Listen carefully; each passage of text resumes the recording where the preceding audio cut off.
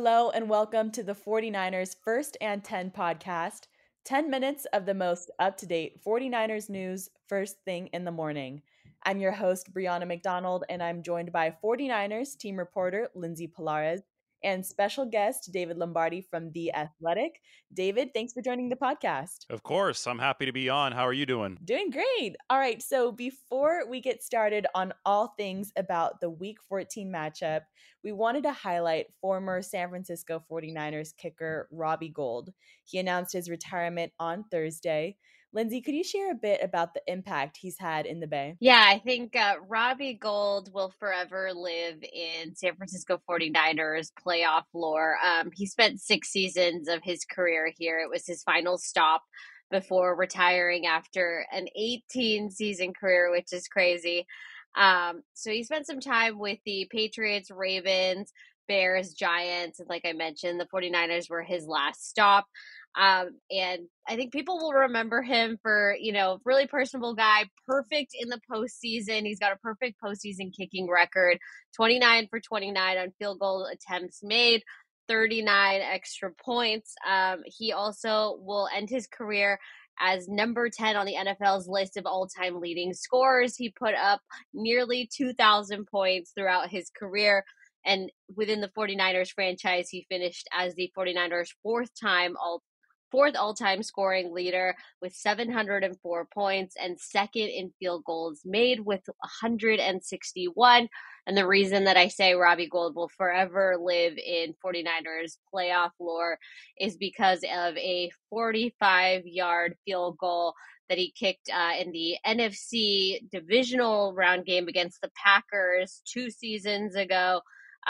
To clinch the berth to the NFC Championship game in that 2021 season. Snow was coming down, weather that Californians should not be in, and it was just one of the craziest kicks ever made. The game was tied at 10, and that sealed the deal for a walk-off win for the 49ers. So congratulations to Robbie Gould on an amazing career. Absolutely. So now, as the 49ers have been preparing to face the Seattle Seahawks this Sunday, a new name has joined the roster. Lindsay, could you also share some information on the 49ers' newest safety, Logan Ryan, and why the team made the move to sign him? Yeah, so Logan Ryan is a veteran safety, and he had just a little bit of an unconventional signing with the 49ers. He actually hadn't been with a team in 2023, but he's a 2-time Super Bowl champ. He won his Super Bowls with the Patriots, kind of in their heyday in the 2016 era. But yeah, he comes to San Francisco just because of the recent injuries to the secondary. Over the course of the last 4 weeks, the 49ers have lost all-pro safety Talanoa Hufanga and also special teams ace George Odom. So they definitely wanted to just shore up the secondary. The move to pick up Logan Ryan is one of a few roster moves the team has made over the past couple weeks. And he just provides the team with some versatility in the secondary.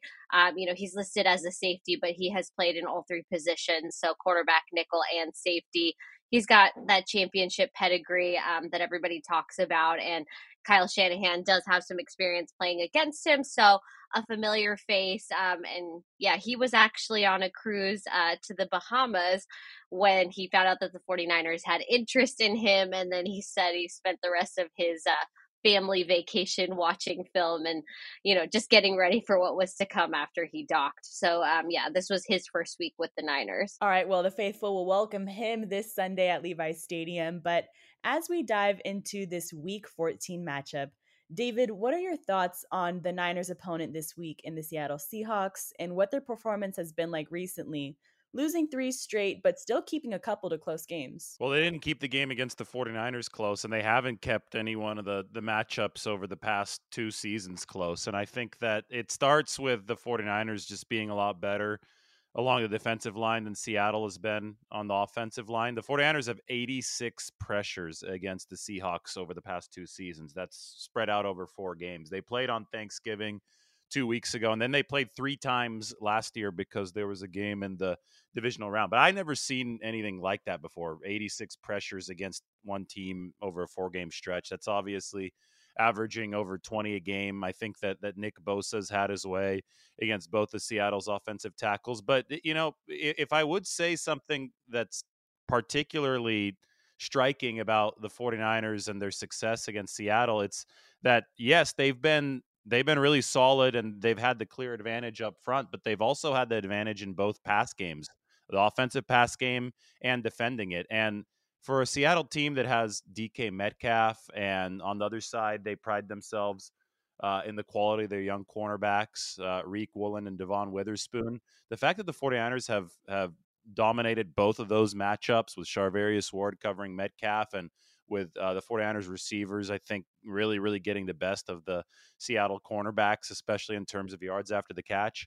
I think it just illustrates that this 49ers team has had such a pronounced advantage over what Seattle has done, because they've won even on even in the facets of the game that should be Seattle's strength, and there's a reason why the 49ers have won 4 in a row against these guys. Yeah, and with these divisional games, familiarity plays such a big role in each team's game planning. Not only are they facing each other twice in such a short time span, but these two teams have gone at it and made it competitive for years now. So, Lindsay, can you explain how the 49ers approach such a familiar opponent like the Seahawks? Yeah, I think we heard several people talk about it this week, from head coach Kyle Shanahan to Nick Bosa to Fred Warner. This is a team that you see twice a year, every year. And neither team really goes about reinventing the wheel when game planning for each other. They know what they're going to bring. And kind of like David mentioned, it's going to be a battle up front. And really, it is about shutting down Seattle's pass catchers, which we saw the 49ers be able to do in that Thanksgiving game. And head coach Kyle Shanahan said, yeah, it doesn't necessarily make game planning simpler, but you know what you have to do. The plan's pretty clear. And then it's just sticking to assignments and playing that clean game. So it's a lot of what you're going to see, the same attack points, but just execution becomes really important in these games. So, since the 49ers are getting ready to face the Seahawks in such a short turnaround, facing them for a second time in just 3 weeks, that Thanksgiving game is still pretty fresh in our minds. David, what are some rematches you're looking forward to watching this Sunday? Well, that Charvarius Ward DK Metcalf battle to me is fascinating because uh, Metcalf actually got him in the playoffs last year for a deep touchdown at the start of the game. But other than that, ever since Charvarius Ward signed with the 49ers at the start of 2022, he has played his very, very best football against DK Metcalf. And it's not like he even made an error on that touchdown. It was just good beating good. And normally it's been Charvarius Ward's good beating DK Metcalf's good. And the 49ers made sure, and this came from John Lynch and Kyle Shanahan, they absolutely made sure in the last matchup 2 weeks ago that Charvarius Ward would follow around DK Metcalf. Normally the 49ers play defense where a corner takes one half of the field, the other corner takes the other half of the field, and whether it be man or zone, they just cover that half of the field. They made sure that Charvarius Ward would follow DK around everywhere, and he had one catch against him on 6 targets, just one catch for 14 yards 2 weeks ago. And I heard DK talk about it this week, how much respect he has for Ward, because there aren't many corners who can follow a receiver of his physical skill set around successfully. And just last week, Seattle played Dallas, and Deron Bland, who has all those pick sixes this year, and a lot of people are talking about him as the defensive player of the year, the cornerback for the Cowboys. He got beaten at the very start of the game for a long touchdown against DK Metcalf. So I think that probably helps solidify people's appreciation of what Ward has been able to do against Metcalf. He's just so very, very rarely gotten beaten by him. He didn't get beaten 2 weeks ago. That 14-yard catch was a harmless one. And I think if the 49ers can choke that off again, and obviously that starts with Ward, they're going to be well on their way to winning this game. They're heavy favorites for a reason, and that's because that one area where Seattle might have an advantage over most opponents, they don't have it against the 49ers because of the way that Ward has played against Metcalf. All right, a highly anticipated game. But Lindsay, what are some injuries we should be monitoring heading into Sunday? Yeah, there's quite a few names on San Francisco's injury report, but there's really two I'm looking at, and that's offensive lineman Spencer Burford, who's dealing with a knee injury, and then also wide receiver Ray McLeod, who has for most of the season served as the 49ers return specialist. Everyone else on this list, Eric Armstead, Ross Dwelly, Darrell Luter, not expected to play on Sunday. Those two, Spencer Burford was said to have a possibility to play Sunday, but he did not practice Wednesday or Thursday. Ray McLeod was also said to be day-to-day by head coach Kyle Shanahan with a rib injury, and he has not practiced this week yet either. We'll obviously get more about participation statuses later today from head coach Kyle Shanahan, but those are the two I'm kind of watching. Chances obviously always significantly go down when you don't have a day of practice, but there is the Friday workout still a possibility for those two. And finally, on our Friday episodes, we like to share some bold predictions. So, David, what's your bold prediction for this game? Well, my bold, can I go include this game and go a little bit beyond this game, because Philadelphia and Dallas are going to be playing after, and that's gonna impact the 49ers as well. Yeah, go for it. Yeah, I think the 49ers are going to be the number one seed, number one in the NFC standings by the end of Sunday, because I do think they're going to beat the Seahawks. I don't think I have to be all that bold in saying that. Obviously, they've had their way with the Seahawks. They have a considerably more talented roster.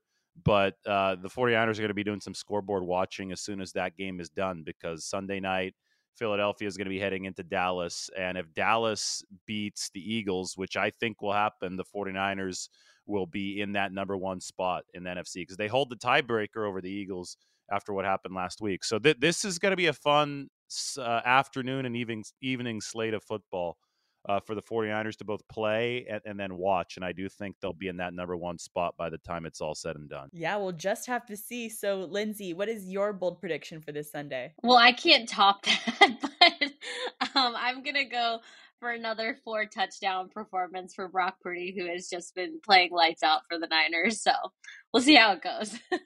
Well, faithful, tune into the game. The Week 14 matchup is set to kick off at 1:05 p.m. Pacific time this Sunday on Fox.